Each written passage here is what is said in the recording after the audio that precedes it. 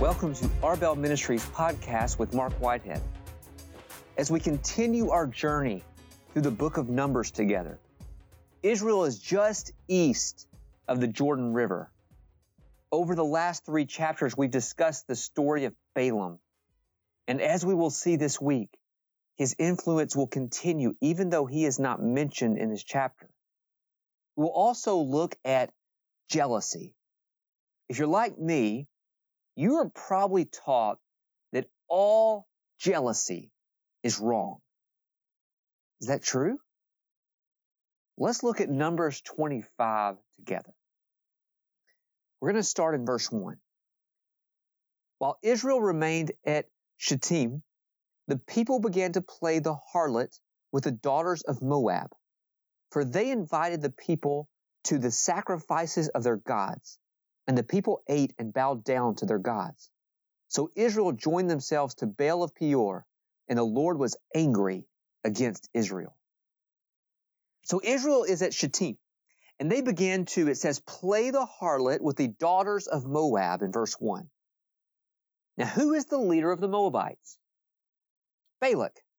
And we've talked about him previously, but Balak knew that Moab would be no match for Israel. So, how would they be able to weaken Israel? Somehow, they figured out that if the Moabite women seduced the men of Israel, God would be angry with them. And it says the Moabite women invited the people to the sacrifices of their gods, and the people ate and bowed down to their gods. That's verse 2. They invited Israel to a sacrificial feast to Baal. Israel understood what was going on. See, it's very similar to the type of ceremonies God had instructed Israel to do to him as well. After an animal was slaughtered, certain portions were given to God, while other portions were eaten by the worshiper. So picture the Israelites eating these sacrifices to Baal, and then bowing down to him. I can only imagine how disgusted God must have been as he witnessed the idolatry of his people before his very eyes. Turn back with me to the book of Exodus. The book of Exodus, chapter 34, we're going to read a warning that God has for his people, starting in verse 12. Watch yourself that you make no covenant with the inhabitants of the land into which you are going, or it will be a snare in your midst. But rather you are to tear down their altars and smash their sacred pillars and cut down their Asherim. For you shall not worship any other God. For the Lord, whose name is jealous, is a jealous God. Otherwise you might make a covenant with the inhabitants of the land, and they would play the harlot with their gods and sacrifice to their gods, and someone might invite you to eat at his sacrifice. And you might take some of his daughters for your sons, and his daughters might play the harlot with their gods, and cause your sons also to play the harlot with their gods. So God has already warned Israel about the situation we see in Numbers 25. God knew what would happen if they were seduced by pagans. And in this text, God says his name is jealous and that he is a jealous God. And we'll discuss this idea later in the lesson. Just know God knew Israel would be drawn towards other people and other gods. He longed for his people to have a heart devoted completely to him. It says in verse 3 in Numbers 25 that Israel joined themselves to Baal of Peor. More literal translation of the Hebrew word is that they yoked themselves to Baal of Peor. This sure sounds like the covenant that Exodus 34 warned Israel not to make with pagans. Now, this would have been done in a formal ritual. This was a direct violation of the first two commandments given by God in the Ten Commandments. Israel was to have no other gods before God and were not to worship or serve idols. What was the punishment if they violated those commandments? The punishment was death. But it says Israel yoked themselves to Baal. Now this is the first mention of Baal in the Bible. Who was Baal? Well, Baal was the supreme god worshipped by the Canaanites. He was the fertility god, and he was believed to produce crops for the earth, and he was believed to allow people to produce children. During the time of the judges, Israel was drawn to the worship of Baal. Listen to Judges chapter 3, verse 7. The sons of Israel did what was evil in the sight of the Lord and forgot the Lord their God and served the Baals and the Ashereth. The Canaanites considered Baal the most powerful of all the gods. How did they worship him? The worship of Baal was rooted in ritualistic prostitution at his temples. In addition to that, human sacrifice was required, which usually involved burning the firstborn son. The parents would place the child onto the arms of an iron statue that had fire burning below. So as Israel yoked themselves to Baal, there must have been some type of worship of Baal involved. What did we see in Numbers 25? It said the people played the harlot with the daughters of Moab. It's a direct reference to the ritualistic prostitution that Baal requires. How did the Moabites know to entice Israel? Well, Balaam may have been unsuccessful in cursing Israel, but he gave Balak the tools he needed to make sure Israel could curse themselves. Listen to Revelation 2, verse 14. But I have a few things against you, because you have there some who hold to the teachings of Balaam, who kept teaching Balak to put a stumbling block before the sons of Israel, to eat things sacrificed to idols, and to commit acts of immorality. Balaam essentially told Balak, I can't curse Israel, but let me give you an idea that will make Israel curse itself. Send your women to them. The next thing you know, they'll be worshiping Baal, and God will take care of cursing them. Guess what? It worked. It worked. Look at verses 4 and 5. The Lord said to Moses, take all the leaders of the people and execute them in broad daylight before the Lord, so that the fierce anger of the Lord may turn away from Israel. So Moses said to the judges of Israel, each of you slay his men who have joined themselves to Baal of Peor.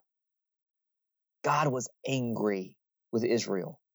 He had warned them not to go after idols, yet they did anyway. So punishment was necessary. It needed to be severe so that the message would not be lost. It needed to be a warning for future generations. The sin needed to be dealt with and purged from the people. And God told them, take the leaders from the people and execute them in broad daylight before the Lord. This phrase is specific for impaling their bodies on poles and hanging them in broad daylight so others would be warned not to follow in their footsteps. This type of execution was reserved for the most atrocious crimes of their culture. God wanted to make sure the people understood that he would not tolerate their sin. Now we're going to see in just a moment that a plague comes on Israel due to their idolatry. Do you realize Israel's enemies had no chance of defeating Israel? The people of Sihon, the people of Og, the people of Moab, they had no chance of defeating Israel. God was with Israel. The only way Israel would be defeated would be from their disobedience. And as we'll see in a moment, Israel's disobedience led to thousands of death. But it really was not at the hands of their enemies. See, for believers, Satan cannot defeat us. Look at Hebrews chapter 2. Here's what it says. Therefore, since the children share in flesh and blood, he himself likewise also partook of the same, that through death he might render powerless him who had the power of death, that is, the devil, and might free those who through fear of death were subject to slavery all their lives. Hebrews 2, 14 and 15. See, from the cross, Jesus made our enemy absolutely powerless. Jesus has freed us. Satan cannot defeat us because for those of us who have accepted Jesus as our Savior, we are on the winning team. But what if we turn from God? What if we turn to sin and our fleshly desires? Well, as we see in Numbers 25, it can be our downfall. Which is why it's so important to echo the words of David often. Listen to Psalm 139, verses 23 and 24. Search me, O God. Know my heart. Try me and know my anxious thoughts, and see if there are any hurtful way in me, and lead me in the everlasting way. Do you really want to know your sin? Really? Our flesh loves sin. It's a constant battle. But we have to realize that Satan is doing his very best to deceive us. He wants us to fall into sin. Now, he's not going to win the war. But that doesn't mean he's not going to go down without a fight. If you ask the Lord, he will be faithful to show you the things that are not from him and that can lead to destruction. Remember, his word is living and active, sharper than any two-edged sword. Hebrews 4:12. Please open his word every day. It is truly our battle plan and our weapon against the enemy. And if you don't recognize the battle, you'll not see the need to be equipped. Look at verses 6 through 9. Then behold, one of the sons of Israel came and brought to his relatives a Midianite woman in the sight of Moses and in the sight of all the congregation of the sons of Israel, while they were weeping at the doorway of the tent of meeting. When Phinehas, the son of Eleazar, the son of Aaron the priest, saw it, he arose from the midst of the congregation and took a spear in his hand, and he went after the man of Israel in the tent and pierced both of them through, the man of Israel and the woman through the body. So the plague on the sons of Israel was checked. Those who died by the plague were 24,000. So suddenly we see this event that happens in the tabernacle. How did we say that someone worshiped Baal? One way was ritualistic prostitution. There would be sexual relations at the temple of Baal, in the presence of Baal. What do you see at the entrance of the tabernacle in these verses? Ritualistic prostitution in the presence of Yahweh. Phinehas, Hebrew is Pinhas, the grandson of Aaron, nonetheless, would not stand for this act. He defended his God. He took a spear and he drove it through both the man and the woman at the same time. See, Phinehas single-handedly stop the plague. The text says 24,000 died. The plague was over because of the act of Phinehas. You know, it runs in the family. Do you remember how his grandfather Aaron stood in the gap between the living and the dying as God wanted to punish Israel for Korah's rebellion? I encourage you. Go back and listen to the podcast of Numbers chapter 16. His grandfather stood between the living and the dying and protected Israel. Do you know what is so important for you to take a stand when necessary? Kids and grandkids will model what matters to you.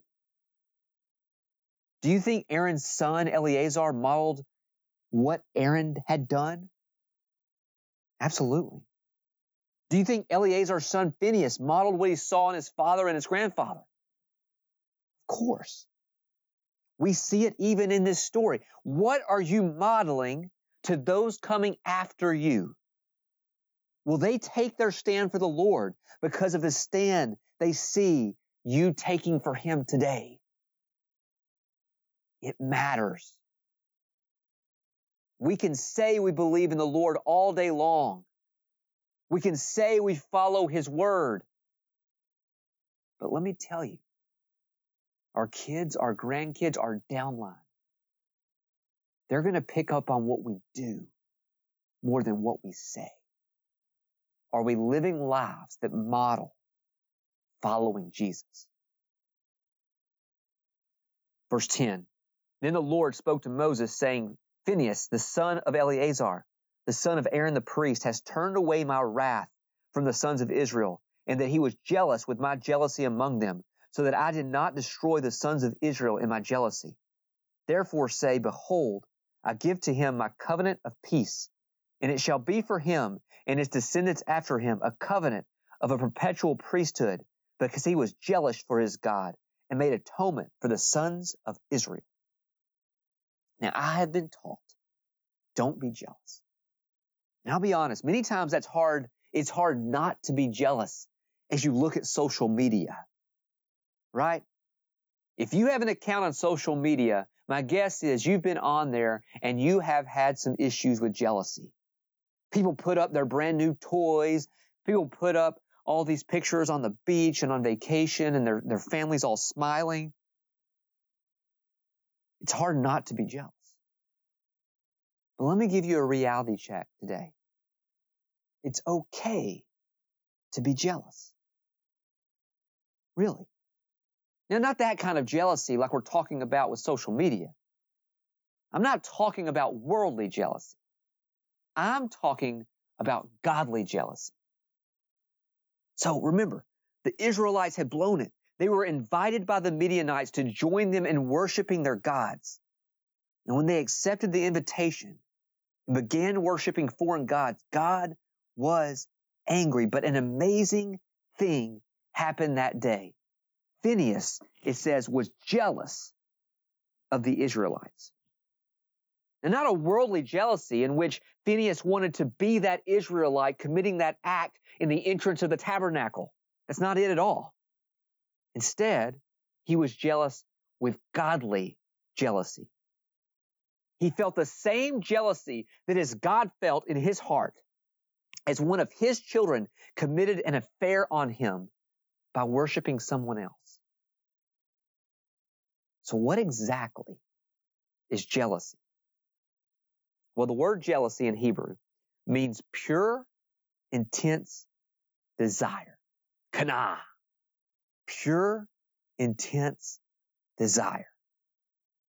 This type of jealousy is fueled by the necessary passion to keep what is good. So as God's people turned to a foreign god, God became jealous because he has a pure, intense desire for his people. Phinehas shared God's jealousy as he watched a fellow Israelite be satisfied with a false god. Phinehas had an intense passion to honor God. Therefore, he acted. And by acting with godly jealousy, Phinehas turned away God's wrath. What an incredible truth. Because of one man's intense passion for God, the death sentence for others was lifted. It is so important, guys, for our lives to line up with the Lord's. Do the things that break God's heart also break yours? Are you ready to act when Jesus is being mocked? Do you really share godly jealousy with our Lord? Because the things that make him jealous also make you jealous. Because of his actions, Phinehas was given God's covenant of peace. And his family was given a covenant of perpetual priesthood. Do you think God values his people having godly jealousy? He not only blessed Phinehas, but he blessed all of the descendants that would come after him. Today, God is screaming into my heart, Mark, it's okay to be jealous as long as it is the same jealousy that I feel. Do I have an intense passion for him? Am I ready to act on his behalf when needed? See, not only does my obedience matter for me, my obedience affects my family. So my jealousy must match his jealousy. Before we finish this podcast, I want to wrestle with something just for a moment. See, in our text, God commends and rewards Phinehas for his use of a sword. Does that seem odd? See, Matthew 26, Jesus was being arrested. Peter took his sword, he cuts off a man's ear, and Jesus rebukes him. He says this, put your sword back into its place, for all those who take up the sword shall perish by the sword. How do you reconcile that? Well, first off, know that Phinehas is obeying Numbers 3:10, which specifically says that a layman is to be put to death if they come near the tabernacle. Put to death. It's exactly what happened in this story. See, this Midianite not only came near the tabernacle, but was drawing other Israelites into a Baal practice within the tabernacle. Punishment was deserved. But fast forward the story. Jesus comes years later, and he flips the script. He says things like, love your enemies in Matthew 5 and Luke 6. He lived a life displaying grace and mercy when it wasn't deserved. And he asked his followers to do the same. Do you display grace and mercy to the lost world around you? Yes, you're right in saying that grace and that mercy is not deserved. Jesus knew that, yet he still gave grace and mercy. That is what he did for me. And that is what he did for you. He gives us what we do not deserve. Do you want to make a difference today? Be like him. Freely give grace and freely give mercy. Love those who do not love you and show the world who he is. There was a group in Jesus' day called the Zealots. Their home base was a place called Gamla, which is on the northeast corner of the Sea of Galilee. The Zealots were zealous for the Lord. Do you know who they patterned their behavior after? Phinehas. They walked around with small knives and would use violence for any they felt were not following the Lord. They hated Romans. They hated anyone sympathetic to Rome, even if they were Jews. They would attack and kill their enemies as they simply walked down the road. Do you know what the punishment was if Rome caught them? If Rome caught a zealot, their punishment was death by crucifixion. Do you realize Jesus was crucified as a zealot? He came displaying love, but the people didn't get it. He was crucified, it says in our Bible, between two thieves. They were zealots. And if you're like Jesus, others may not understand you. Know that going in. They didn't get him while he was here either. You are called to be zealous for God and his ways, but not to be a zealot.